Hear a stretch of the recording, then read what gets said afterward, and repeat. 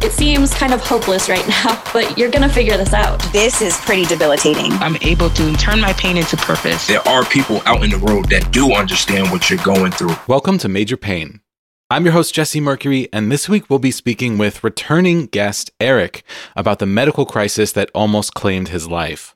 Erik first appeared on the podcast a little over a year ago in an episode titled, "I've passed over 400 kidney stones and they just keep coming," that was first published on March 9th, 2022.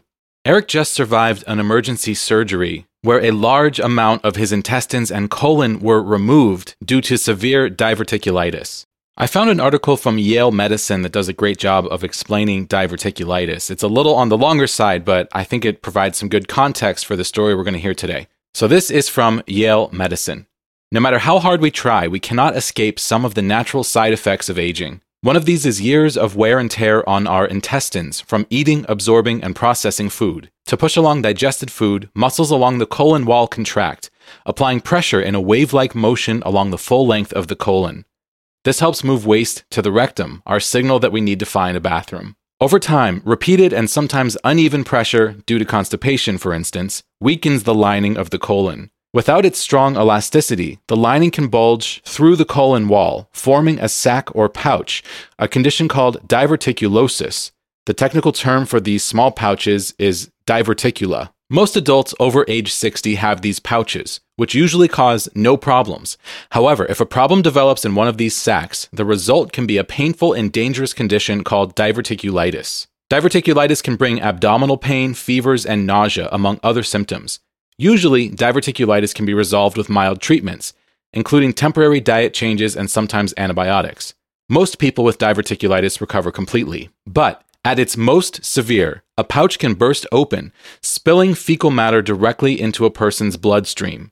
This results in an immediate risk of developing a blood infection called sepsis, which can be life-threatening. So that's a little longer than the explanations of diseases I usually read on the podcast, but I thought that this one was particularly apt because that's what happened to Erik. He went into full sepsis and was minutes away from dying if he had not had immediate surgery. Erik woke up 8 hours later with a 10-inch incision in his stomach, a tube coming out of his right side with a negative volume ball attached, a catheter, and a colostomy bag. According to Medical News Today, a colostomy bag is a plastic bag that collects fecal matter from the digestive tract through an opening in the abdominal wall called a stoma. So Erik's surgery team had created this stoma and had essentially disconnected his intestines so that his waste would now empty into a colostomy bag attached to his stomach. Shockingly, this is actually reversible. Once Erik's wound heals, he will be able to go back in for robotic surgery to reattach his digestive tract. But at that point, he will no longer need a colostomy bag. During his recovery, he is using a wound vac, which he'll tell us all about, which is helping his wound to heal from the bottom out. This was all very new stuff to me. I'd never talked to anyone about any sort of a procedure like this before on the podcast. And of course, this is all very new for Erik as well. And something that was threaded throughout this conversation was his feelings about colostomy bags and the stigma attached to them and how his thoughts on that have changed now that he actually has one. And that was a message that he really wanted to share and one that I'm excited to highlight on the podcast today. We also discuss how close he came to dying, how one decision saved his life. And this whole experience was also informed by the recent passing of Erik's father, and the way that that recent trauma very much informed his mindset as he went into this emergency surgery. So this is a fascinating, personal, and very informative conversation. I learned a ton. It's definitely going to be a little bit graphic today. So if you are squeamish, be forewarned that we definitely talk about several things that might be upsetting to you. But it's also a story about gratitude, about how grateful Erik is to be alive, to have the resources that he needed to get this life-saving medical care, to have a partner that was willing to support him and stand by him through this horrific event. So it's a very unique discussion compared to what we've talked about in the past on this podcast, and I'm very grateful to Erik to share all this with us so openly and honestly, and it makes for a great episode that I'm excited to share with you today. Before we get to that, I have some news to share. I'd love to dive into the reactions to last week's episode. And I also finally have some updates on my own health journey. I'm actually fresh home from the hospital today. I went in this morning, finally, for my punch biopsy for small fiber neuropathy. So I am covered in holes. This was a little different than I expected it to be. So just to fill you in on the context here, last August, I had a full dysautonomia panel done, including a tilt table test, and they discovered that I had an abnormal sweat response. So they run these chemicals through this band on my wrist and my ankle and test how long it takes for me to sweat when they're basically burning my skin. And I had a delayed sweat response on my left arm. And according to one of my doctors, that can be a sign of something called small fiber neuropathy. Not to be confused with peripheral neuropathy, small fiber neuropathy is actually a form of dysautonomia. It is most common in people with diabetes, and it's actually a form of nerve damage, essentially, one that can be seen through something called a punch biopsy, where they take a little piece of your skin and look at it under a microscope, and they can look at the fibers, the nerve fibers in your skin, and if nerve fibers have been shortened due to repeated damage, then they can diagnose you with small fiber neuropathy. In my workup with my allergist for mast cell activation syndrome, he has told me that he's actually seen a correlation between these two diseases. There hasn't really been any studies done about this yet, so it's all sort of conjecture. But my personal guess would be that, with mast cell activation syndrome, your mast cells are constantly releasing mediators into your bloodstream, like histamine and a whole bunch of other things that I can never remember. And my guess would be that when those mediators reach toxic levels, it can start to damage your nerve fibers. That's my guess, and potentially lead to small fiber neuropathy. And small fiber neuropathy explains a lot of my symptoms better than mast cell activation would, a lot of the tingly, burny pains that I have, and even my inability sometimes to use my legs. I've actually seen an article online from a writer who has small fiber neuropathy talking about how his legs would just turn off and he couldn't get them to turn on again. I was like, yeah, this sounds like me. So of course it took 8 months to get in for this test. 8 months. 8 months. So frustrating. But I did it today. I finally did it. So the punch biopsy itself was not exactly what I expected. It's just like a little plastic tool with a metal ring on the bottom that is sharp that you just push down into your skin. And then once they've made that cut, they lift the skin and snip it with scissors and put it in a little vial and ship it off to Texas, I think they said, where they can actually interpret the results. Of course, they numb you before they do this. So, lidocaine shots. And I had 5 different punches taken. So they, fill your skin with lidocaine on those 5 spots, take this punch biopsy out, bandage it all up. So I'm covered in bandages right now. But I'm thrilled. I'm thrilled that I finally had this test done. It's going to be weeks before we get results, and I will obviously keep you updated. But, I'm kind of crossing my fingers. I would love to see a positive result because that's the chronic illness life. You just want something on your test results to show evidence of what you've been experiencing. My continued workup with mast cell activation syndrome is going really, really well, actually. We actually just added in another medication. It's called Montelukast. I think that's how you say it, also known as Singulair. It's an asthma medication that blocks a different type of inflammatory receptor than the other medications I've been on, and I do feel like it's been helping a little bit. The big thing I've noticed a difference in is my post-exertional pain that I've been getting. People often talk about post-exertional malaise, but for me, it's like if I do too much exercise, which I'm still so grateful to be exercising at all since starting this mast cell medication, but if I do too much exercise, then I will have really intense full body pain for days.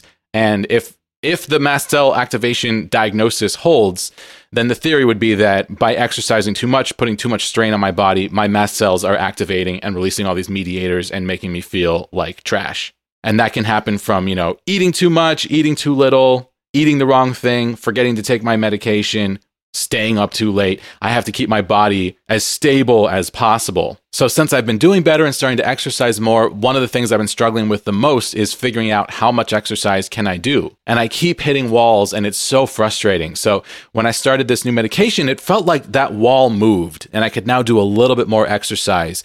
Or I could sometimes go on, like a short jog without pain the next day. And that was so exciting. So of course I got into my head, this is working. I'm going to try to push it a little bit. And it's, coming into summer up here in Seattle. It's beautiful right now. And one of the best places to go for a walk or go for a jog in Seattle is Green Lake. If you live in Seattle, you know, and if you haven't been here, come to Seattle, go check out Green Lake. So I actually went on a walk jog around the entirety of Green Lake, bolstered by this new medication. And this is about 3 miles. This is way longer than I should have been going. Generally, when I go out for a jog, it's between like 10 and 20 minutes, maybe a mile. But it was just such a beautiful day, and I'm just like, I haven't done this ever, and I just want to do it. So I went for it, and I made it, and it was absolutely glorious. And then I spent about 5 days recovering, having a pretty rough flare-up, which, you know, is so frustrating.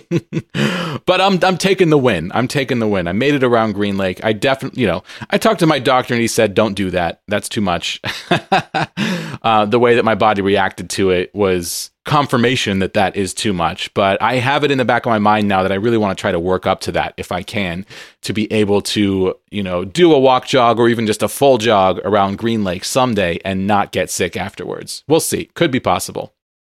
Last week, we spoke with Raven on the podcast about their experiences with cyclic vomiting syndrome. A fantastic episode, and we got a bunch of responses. Let's take a look at what people are saying about last week's episode. This is from Christina on Instagram, who appeared on the podcast on the episode about hypertrophic olivary degeneration. Christina says, the trauma of the IV stick and re-stick. I am with you on this.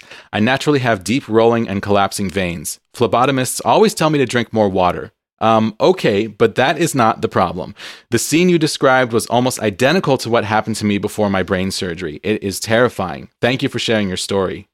Over on TikTok, I made a post discussing how Raven was misdiagnosed with illicit drug abuse. And another of our amazing previous guests, Caitlin Paget, para-writer, comments, I resonate so much to this part of their story. I have had anorexia on my chart. I never had an eating disorder, only gastroparesis. And I can't stress enough that having an eating disorder on my chart shouldn't have caused the treatment I had, because nobody deserves that. So wrong. All my love to Raven. I hope they are having better treatment from medical professionals. And we also got a comment on Spotify, which I forgot I had even enabled. I didn't even remember that it was possible to comment on episodes on Spotify. I don't know if I've ever even mentioned that on the podcast itself. This is from Laufey Christens. Amazing episode, incredibly informative, funny, yet sad at the same time. Thank you, Raven, for speaking up and sharing your story. I won't read all the comments we got on the episode, but thank you to everyone who is listening and engaging with the podcast. It means so much to be sharing these stories and to hear from people that they are resonating with them. I love hearing from listeners, so if you have something you want to share, you can email me, majorpainpodcast@gmail.com. You can leave a comment on any episode of the podcast on our website, majorpainpodcast.com, or on Spotify, which is something that I just realized. And then I also post about every episode on YouTube, TikTok, and Instagram, all at Major Pain Podcast. And I would love your support on those platforms as well. I've been really pushing myself recently with my extra energy to up my game on social media. And what I've started doing is creating short videos about a minute long, in which I try to summarize the person's story that we're interviewing on the podcast that week, and also include a clip of the person telling their story. I think it's making for more engaging content on TikTok, YouTube, and Instagram. I definitely feel like engagement has been up on those posts, which is really exciting. I obviously it's all in support of the podcast, and the podcast is the thing that I have the most passion for. But I know that a lot of people that see our content on social media aren't necessarily going to listen to every episode. So being able to make engaging content that works on that platform as a standalone piece of content, I think is really important. And I've been trying to figure out how to do that for a really long time. And I'm finally feeling happy with what I'm doing. So if you're not following us on social media, TikTok, Instagram, and YouTube, I'm real excited and very proud of what I've been posting there recently. And like I said, all 3 of them, just search for at Major Pain Podcast. If you're enjoying this podcast, we definitely need your support. I've listed all the great ways to do so on our website at majorpainpodcast.com/support. I'll keep it brief this week and just say thank you so much to our community of listeners supporting the show on Patreon. Extra special thank you to our Patreon producers, Steve Kavanaugh, Chris Fowler, Ensign Q, Trish O'Brien, and Hipster Leia. Head to patreon.com/majorpainpodcast to learn more. And don't forget to check out Rare Patient Voice, an amazing program where you can be paid to participate in research studies and surveys. Use our link, rarepatientvoice.com/majorpainpodcast, and you will also be supporting this show when you sign up. Keep in mind that my guest and I are not medical professionals, so please do not take any medical action based off what you hear on this podcast without first consulting your doctor. And with that, we'll jump right into our amazing episode with our returning guest, Erik, about this medical crisis that almost claimed his life.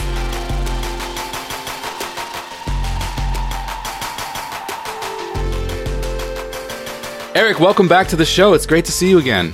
Great to see you again. Thank you for having me on. Absolutely. So I understand you've been going through a lot, but before we get into that, let's just remind our listeners that your first episode you came on and talked about your chronic kidney stones. Extremely memorable episode. Some pretty horrific things that you've lived through. How have the kidney stones been since we last talked? The kidney stones, I'm at 466 now.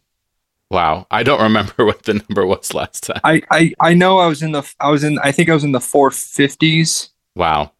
When we spoke last, with this latest ordeal, 2 weeks after I got home, I passed a kidney stone. Yeah. That was horrific. So you were going through this other new thing that we'll fill in the listeners about, and you passed a kidney stone on top of that. Yeah. Yikes. Yeah. And just, wow. Yeah. My God, that's awful. Yeah. Yeah. Yeah. How that all started. So one of my urologists, funny enough, about 18 years ago, said, "Hey, just so you know, you have the starting of diverticulitis, which is the holes in your colon. And that's where I can't have seeds or popcorn because the stuff gets caught in there and it can get infected." So my mom had diverticulitis. Everyone on my dad's side, including my dad, had diverticulitis. But this was told to me 18 years ago.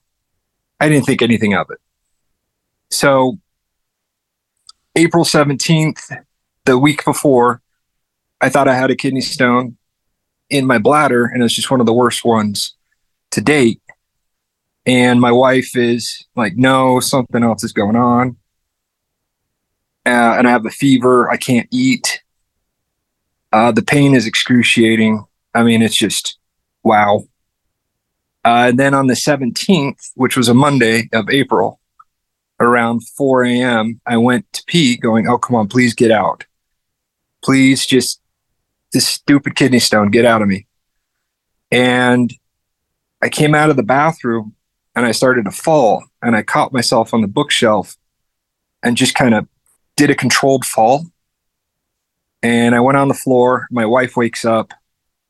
She's like, you're going to the hospital. Do you want to go ER or ambulance?"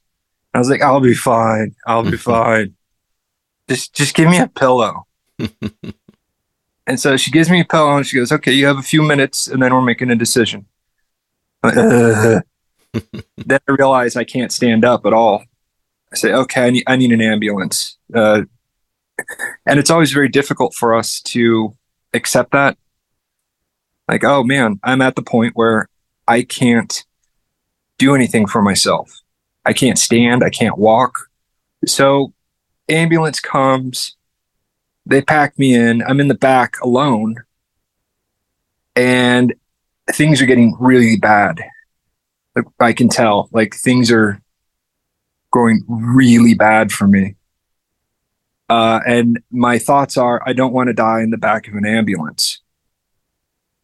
And then they get me out, they wheel me in, and I know I'm in trouble. And I had gone into septic shock. And everything was starting to shut down fast.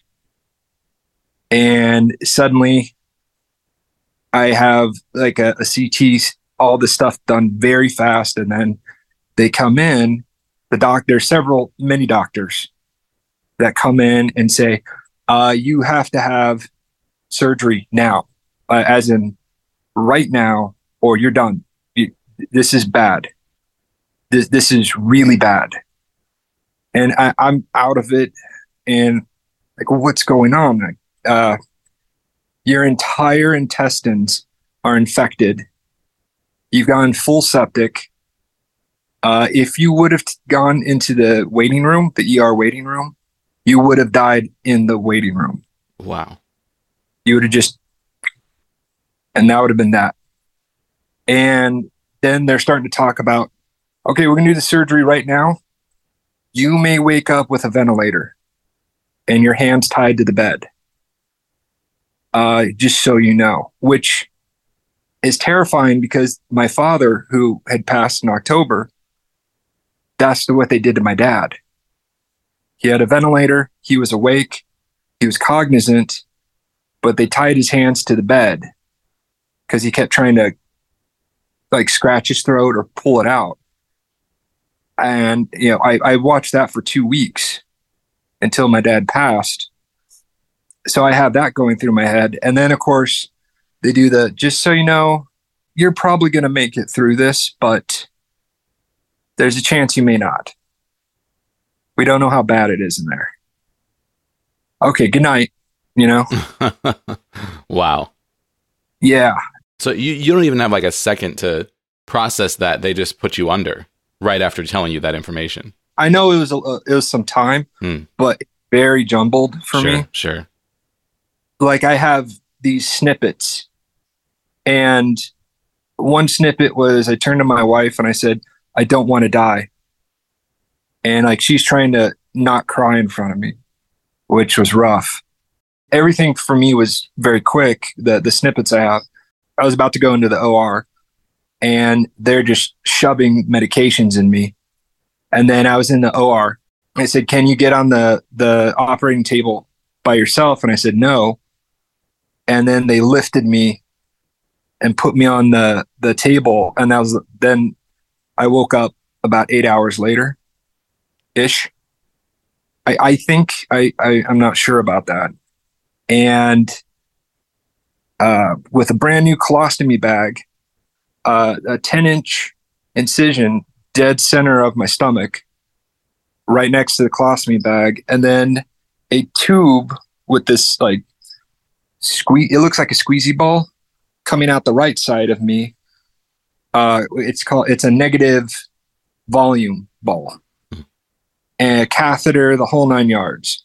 And it's just like, what happened? And like, well, you have severe case of diverticulitis. Everything was infected. We had to remove a bunch of your intestines and part of your colon. Wow. And so here's your colostomy bag. Oh God. But this is all reversible. You got very lucky. So once this incision heals, I will be able to get the robotic surgery to reconnect everything, which is great. But this incision is a real monster. And there's negative spaces at the bottom of it. And so it started leaking the day after I was released. So it was like blood and pus starting to leak out of my stomach next to the colostomy bag. And you're just like, what? What else can go wrong? And then we had to go to the ER, which I'm not a fan of. And then they start popping the staples out like it's nothing. And when they removed that negative volume squeezy ball thing on the side, they just pulled it out of me like a lawnmower. And it goes through your entire intestines. What happens with these big incisions? I didn't know any of this. This is all new to me. And like this wound vac, I didn't know these existed. Like no idea this thing was in the world. So I have like at the bottom of the incision are these holes. Well, there's one really big hole. It's getting smaller. It was about this big. About like that's what, bigger than a quarter, like an inch across? Yeah. And it went 4 inches deep. And so at the bottom of that hole, the skin is together, but it's just like a hole in your stomach. And you want it to heal from the bottom up. Because if it does top down, you can get infected very easily and all that stuff. So they started packing and unpacking the wound. And we had to do that 3 or 4 times a day for a couple of weeks. And that's really gross. It doesn't hurt when you stuff it or pull it out because of the nerve endings, but you're aware of it. You're aware of the pressure. We have a home care nurse. We had to get one. He's amazing. My nurse, my home care nurse he's a great guy. And then I have to go to wound care clinic on top of that once a week. I go there tomorrow. And so they were doing the packing and unpacking for a couple of weeks. And then they decided to put me on this wound vac. And it's by 3M. And it's one of those things they make sure 3M is in charge. And they call you all the time. And we're getting bills already. It's insane. The amount of money that we've had to pay already is phenomenal. And that's with insurance. I had the surgery on April 17th. And then by Friday, everyone had signed off for me to go home. And we just needed a colostomy bag care. But our insurance decided to keep me for an extra 4 days because they wanted to see if they could get home health care. But the insurance is closed on the weekends, and they shut down work at like noon on a Friday. So they kept me for just basically 4 extra days and charged us, of course, for staying in the hospital when everyone no, you're supposed to go home. Just go home. I can't just go home. And I couldn't get out of bed on my own. I couldn't walk. I still use a walker. This has affected my life the most out of everything I've gone through. Because with the kidney stones, a couple days after I've passed one, I'm getting back to normal. Mm-hmm. And here I am at about 7 weeks, whatever it is, April 17th. And I can get out of bed on my own. I finally just started dressing myself, which is like a huge thing. And you learn a lot about people and about yourself. When you can't dress yourself, it's humiliating. And it takes its toll on you psychologically. And you get depressed. And you're like, I can't even put a shirt on. I can't lift my arms or anything like that. And then when you get your shirt off and you look down, and it's like the worst stuff imaginable. You have such drastic weight loss that, you have no tone whatsoever to your body. And then this 10-inch incision with this device connected to it. And it's a clear tube, so you see all the junk coming out of the wound and going into this clear canister. It's really gross. Yeah. Or, to me, it is. Is that what's going into the wound vac itself? I'm also unfamiliar with the wound vac. I'd love to hear what does that look like and how does that work? Okay, so this is the wound vac. Oh, wow. Yeah. This is $30,000. Wow. It's like a canister sitting on the counter with a tube connected to it. And that tube is connected to you? Yeah. So it's about 8 feet and it goes all the way up to right here. Right on your stomach. Yeah. About 2 or 3 inches below my belly button. And so what you see here is, I know it's on the side. I have to keep it vertical because this is the suction. And so it pulls all this stuff. It looks like crystals. Yeah. So that's like blood and pus and stuff like that. Not to be gross, but it's just what it is. This is connected to the wound that needs to heal from the bottom out? Yep. Okay, so it's basically just like sucking out all the fluid, blood, and pus to kind of keep that wound clean so it can continue to heal as it's making its way from the inside out. And the other big reason is, since that's a hole in me, that's it. It was 4 inches. Now it's 2 inches.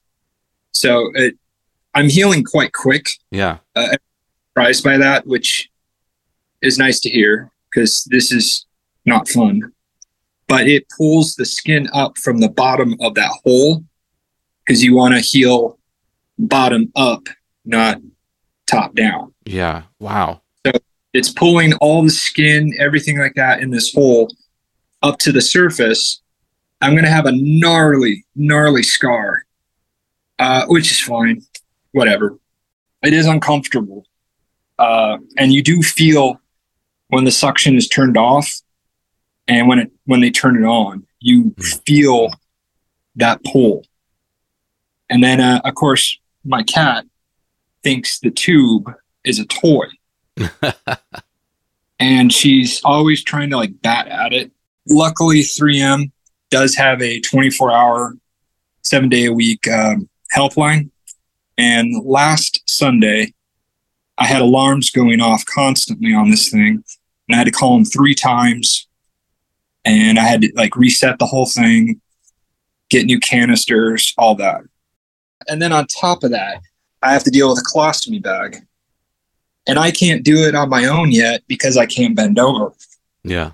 And so my wife, who is an angel, takes care of it for me. I can't bend at all. And you realize how much you miss out when you can't bend. Yeah. It's something you never think about until you can't. Did you say May 17th was when this happened? April 17th. April 17th. Okay. And it's now June 7th. So we're getting, 10 days away from the 2-month mark. Yeah. So once this wound heals, you're going to go back in for surgery to reconnect your intestines. Yeah. Wow. Yeah. It's weird.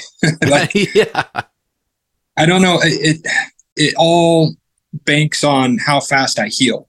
Because you can choose if you want to do the wound vac or if you want to do the stuffing, the packing and unpacking. If you do the packing and unpacking, it's on average about 6 months. If you do the wound vac, I'm probably going to be off this machine in 2 to 4 weeks. So clearly, we're going to take the expensive route, of course, but the fast route. Yeah. Because, I want to poop out of my butt. I want to have control. Because the one thing with the colostomy bag, you do fart. Because the stoma is a butthole right there. It's a legitimate butthole. And the stoma being the hole where the colostomy bag is going into your stomach. Yeah, so you have the bag. The bag goes over the stoma. If you don't have the bag on, the stoma is just out in the wind. So you have the bag go over, and there are dozens of different bags. Clear, not clear, ones with vents. We like the ones with vents because colostomy bags can blow up. They fill with gas, and if you don't have a vent and you don't burp it, it could pop on you. I've been terrified of that. So we use the ones with vents, and they have a charcoal filter in the vent. But sometimes you'll fart. And you have no idea until it's happening, and everyone looks at you. You're like, I can't control it. Yeah. And do they surgically create the stoma when they do the surgery and install this colostomy bag? Yeah. Wow. So basically, like everything you eat is just moving through you into this colostomy bag without any control of yours. So until you have this surgery done to reconnect your intestines, you won't have any control. Yeah. So I cannot control when I poop at all, but I can feel it. I still have the same sensations that you normally do. I have to get graphic. So you know how like when you've been constipated for a little bit and then all of a sudden your body's like, all right, it's time to go. Let's do this. And you can feel your colon and stuff like that pressure. And you're like, ooh, yeah, I got to get to the bathroom.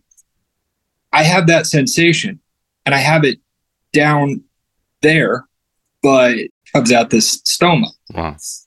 And I do have the same sensations. When I do go, I do have a feeling of relief, like I'm emptied, but I have zero control when it happens. The weird factor is, I have this colostomy bag, because at first they did not tell me it was temporary, or they probably did, but I just didn't hear it. So I thought my life was over. Like I can't leave the house, stuff like that. Like it's a done deal. You're stuck home, and you're going to smell terrible all the time, and you can't control it, and it's just going to shoot out of this bag on your stomach. The surgery happened on Monday, and they didn't give me any information until Friday, like what a colostomy bag really is and stuff like that. But knowing it's reversible is great. But knowing what I know now, if this was a permanent thing, it's not that bad. Wow. And the people that have them for life, you would never know.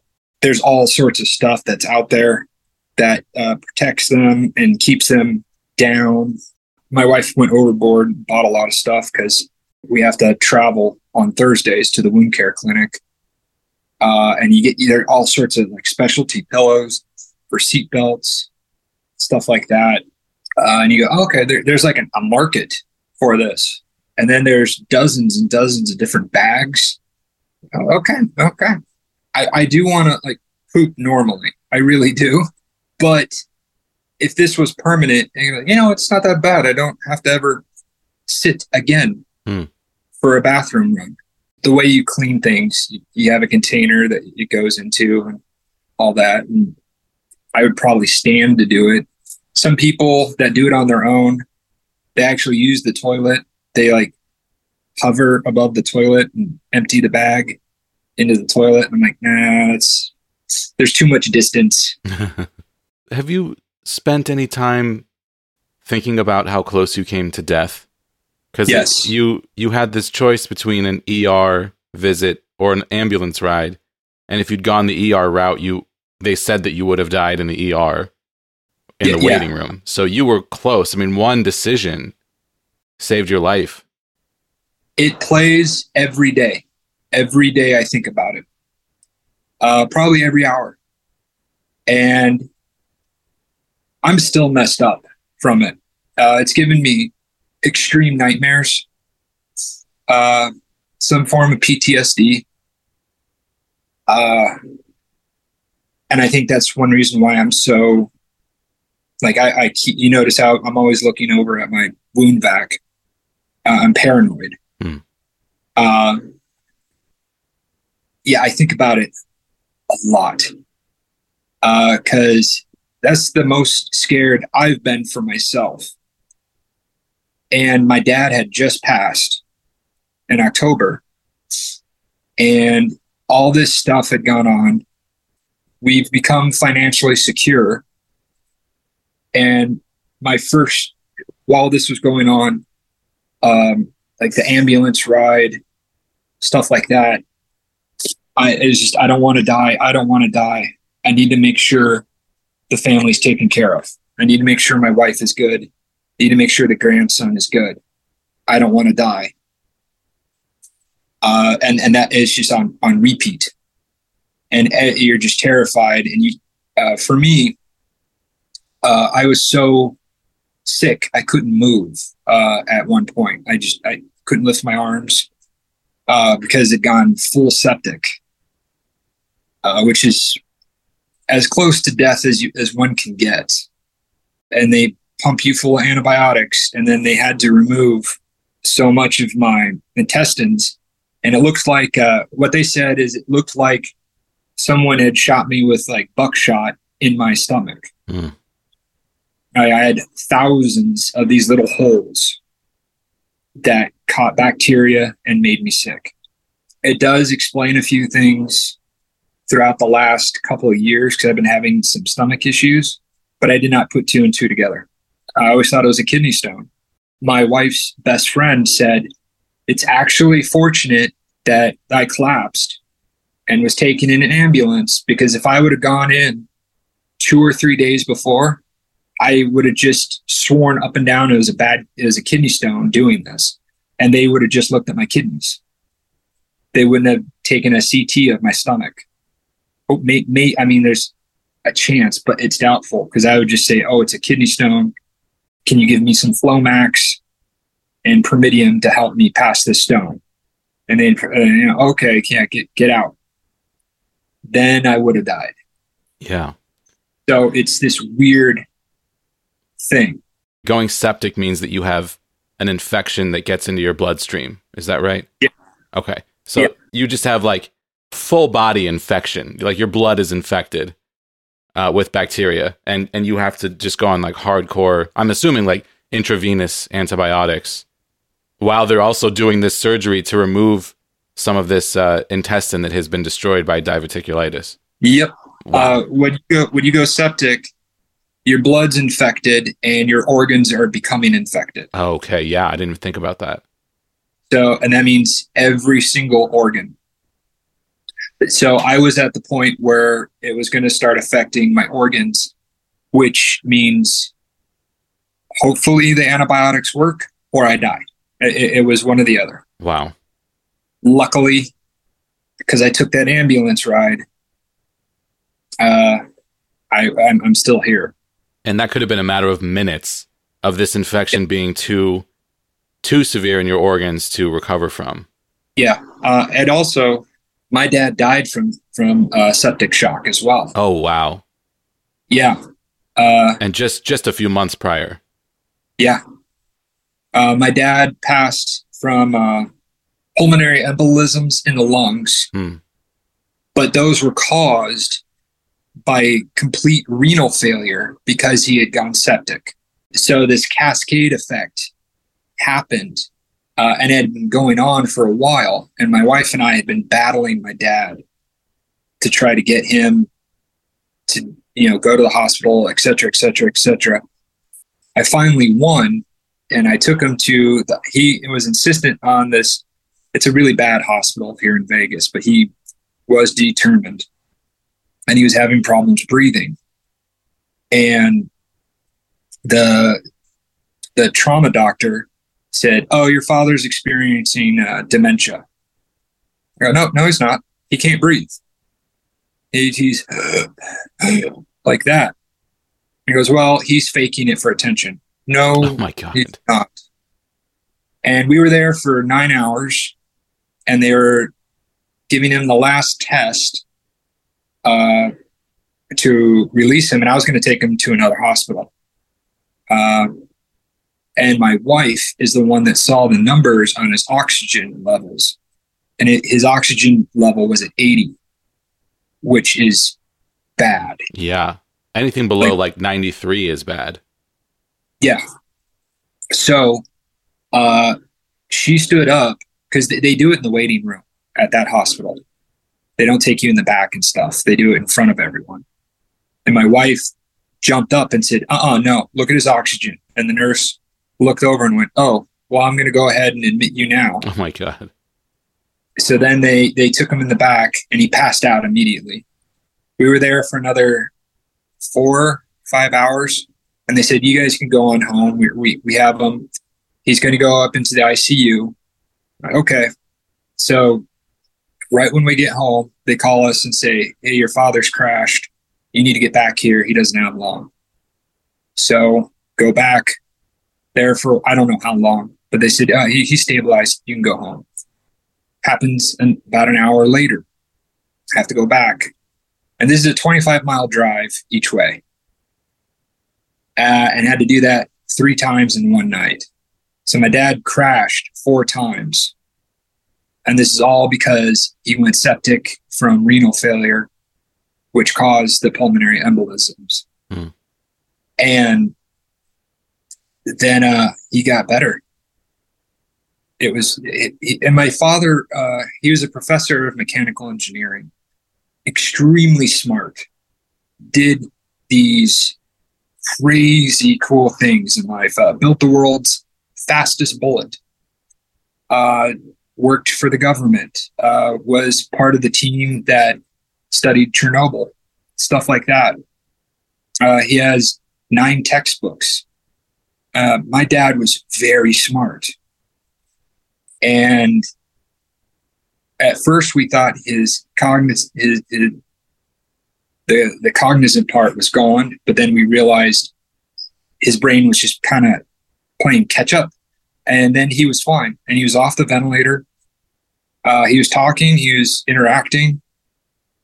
He was able to write all sorts of stuff. Was excited about his great grandson coming soon. And then he crashed out of nowhere. And he was awake all the way up until the moment he passed. He could still nod and shake his head. And they tried to do a 48-hour dialysis, and that failed. And he was ventilated again, tied down.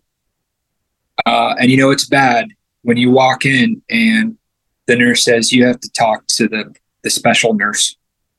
You're like, what? And a nurse comes and says, yeah, we need to talk in private. And you go, oh, shit. I know what's going on now. And I broke down. And then it wasn't long after that. What's crazy, after my dad passed, his colleagues and friends, not every single one, but a majority of them, got really mean and really rude. I did not hold a service for my father because I know what my dad wanted. The only thing he wanted was he wanted his ashes spread where my mom's ashes were spread, down in Tucson. That's all he wanted. So my best friend flew into town. We went down to Tucson. We took care of that. And that was the right thing. And I have the obituaries and all that. I wrote that. But people were calling saying I wrote the obituary wrong. You didn't know your dad that well. When are you going to hold a funeral? I'll be in town, blah, blah, blah, so you can do it then. No. No. This isn't around your schedule. I'm not doing anything for you. You guys do what you want. I'll do things the way I know my pops wanted. And then on top of that, just why not? Someone stole my dad's identity in February. And to this, as in like 2 days ago, I'm still getting phone calls about opening up a credit card in my dad's name. This person is trying to do it. And they're on their 19th credit card. So you've just had, severe traumas back to back on top of what you were already dealing with, which is your, chronic kidney stone issues. So this just feels like pretty unfair. Yeah. I mean, it feels like, what did I do? Like what terrible thing did I do in a previous life? But at the same time, I'm still here. I have an amazing partner. She really is like truly amazing. What sucks is she was supposed to get a hysterectomy because she's at that age and she's in a lot of pain. And we had to postpone it once because of me. And I feel rotten for that. Also, I mean, it's out of my control. It's not like I went, oh, diverticulitis, can you give me like 4 or 5 months before you act? No. Yeah.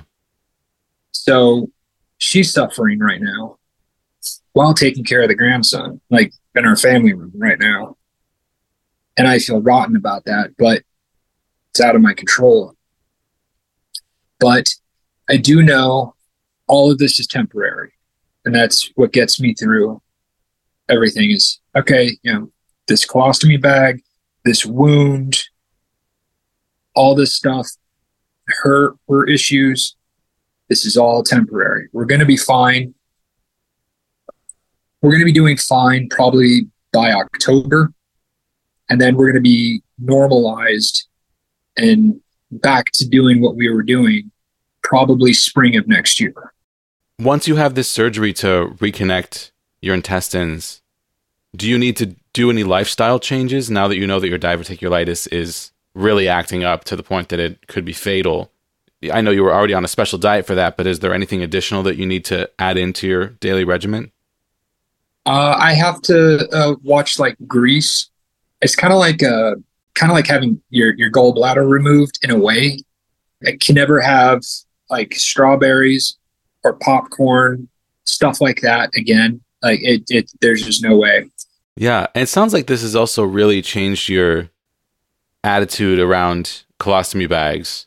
And yes, I know, when you reached out and told me about what was going on, part of the reason you wanted to come back on the show was to educate our listenership about that, because, there's all sorts of, what's the word? Stigma. There's stigma. Thank you. Yeah. Because I had it. I had it with the colostomy bag until I got home and started like understanding this. Like I thought my life was over. Like, this is it. I am never leaving my house again. And I thought anyone who had a colostomy bag, like, you're out in public. What's wrong with you? Why would you do that? You have a bag of your poop. Like, you're disgusting. That's what my thought was. And I've been talking to my friends and stuff, getting their opinions. And of course, I'm the only one everyone now knows has a colostomy bag. I'm the guy. So I've been telling them, like, hey, it's if this was permanent, you would not know it in a couple of months with me at all. No one would know unless I lifted my shirt and showed it to you. You're not going to smell it. You're not going to see it. There's a model that's getting some traction in the fashion world that has a colostomy bag, and she poses with the bag. It's a permanent colostomy bag, and she's in swimsuits and stuff like that. I'm absolutely shocked at how normal of a life you can have with this thing. And people need to know, because I know before this, someone said they had a colostomy bag. I was like a complete asshole on my part.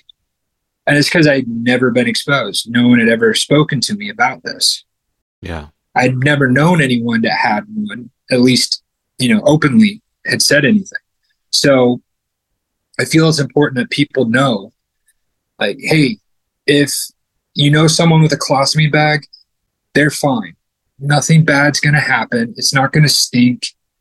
It's not going to be the worst sounding thing. Like, you'll hear a fart and you just giggle. It's just like being a kid. Farts are funny regardless. Well, that's an important message to share. I appreciate you, sharing that with us.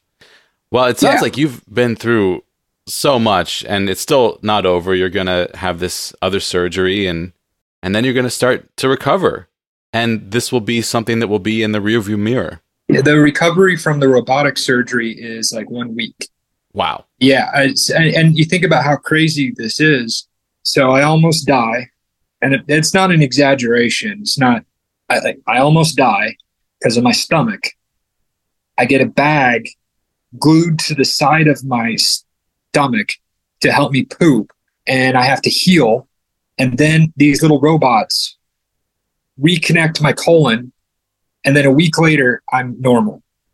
That's insane. Like, it's astounding to see some of this medical stuff come through, but it's also insane how much time it takes because there are screw ups, constant administrative office screw ups, and then the money. So one thing I want to point out is that not a lot of people can afford what I can afford. And while I was in the hospital, there was a homeless man who had a colostomy and he couldn't afford bags. And he was actually duct taping trash bags to his stomach. Wow. And even worse, an older woman in her 80s, they did not teach her anything. And she started just taping Ziploc bags to her stoma, which is, you don't do that. When everything is said and done, we have so many bags and all this. We're going to donate all of our medical supplies to homeless shelters and all that, because you don't want to do this on your own. And then yet alone, you're so destitute that you're duct taping trash bags. You can't let a human suffer like that. I mean, it sounds like this whole thing has been such an intense expense. And I'm so glad to hear that it came at a time when you were able to shoulder that expense because, yeah, I mean, otherwise you're in a situation where you can't afford to live. And that's such a tragic thing that is, happening to so many people right now. Like financially, all these expenses, the home nurse is basically $1,500 every week and a half. Yeah. And then this really expensive toy, $1,300 a month. Like, we know we are lucky. We know that. And that was because of my father. But the average American can't do this. Yeah. And that's not fair at all. And it's so messed up. So at some point, I want to do something charitable, set up something, and try to start helping people in some way. Like right now is not the time to start doing something. I don't have the energy. I'm always tired. But at some point, I want to do something and reach out and try to help people who can't afford this, because most people can't. Our health bills right now are probably around $3,000 a month. Yeah, out of our pocket. That's with insurance. People can't afford that. Yeah, I don't know exactly what to do and how to do it, but I'm going to figure it out. And I want to do something, and I want to dedicate it to my folks. That's a big goal. I'll get there. I love that. That's so cool. Well, Erik, I can't believe what you have lived through. I mean, you've lived with a lot of intense pain and this horrific thing happening on top of that. But you just keep going and keep fighting, and I can hear all the things that you're grateful for inside of all of this harrowing story that you've lived through. And I think that's really amazing and so important. And there's been some really great messages in here of things for people to be aware of and to think about. So I'm so glad you reached out. Thank you so much for coming back on the show to share your continued story. Oh, well, thank you for having me. I didn't know if it would be of interest, because I just want people to know the main takeaway is, if someone has a colostomy bag, don't treat them any different. They're fine. They know what they're doing. It's cool. You don't have to cringe and like, oh, I can't be friends with them. They have a colostomy bag. It's not like that at all. And I was an asshole, and I thought that way until recently. Very open and honest about stuff like that. And I know, like me, like if my friends turned away from me because I have a colostomy bag, I would be heartbroken. So yeah, don't sweat stuff like that to everyone. Like, don't sweat people who have colostomy bags and stuff like that. It is perfectly normal. Yeah. And that sounds weird to say, but it is a very normal, routine thing. And if someone has a permanent colostomy bag, they're probably better at dealing with it than the doctors are. or the colostomy nurses. Well, that's such an awesome message. And this show is all about spreading awareness and empathy. And that's a great message to share. And, I love chatting with people who've been on the show before. It's so fun to catch up again. And, interesting to hear how people's stories progress. So, Erik, this was awesome. Thank you so much for coming back on the show. Oh, thank you for having me. I really appreciate it. Thanks for listening to this episode of Major Pain. I'm Jesse Mercury, your host and the producer of this podcast. Artwork by Egg Salad Salad. Our theme music is the song Time Machine from my sci-fi synth-pop album, available at jessemercury.bandcamp.com. Send your thoughts or questions to our email address, majorpainpodcast@gmail.com. You can also use that address to find us on PayPal. Tips are greatly appreciated. Don't forget to leave a positive rating and review on Apple Podcasts or the podcast platform of your choice. Find more information about this show or leave a comment on any episode at our website, majorpainpodcast.com.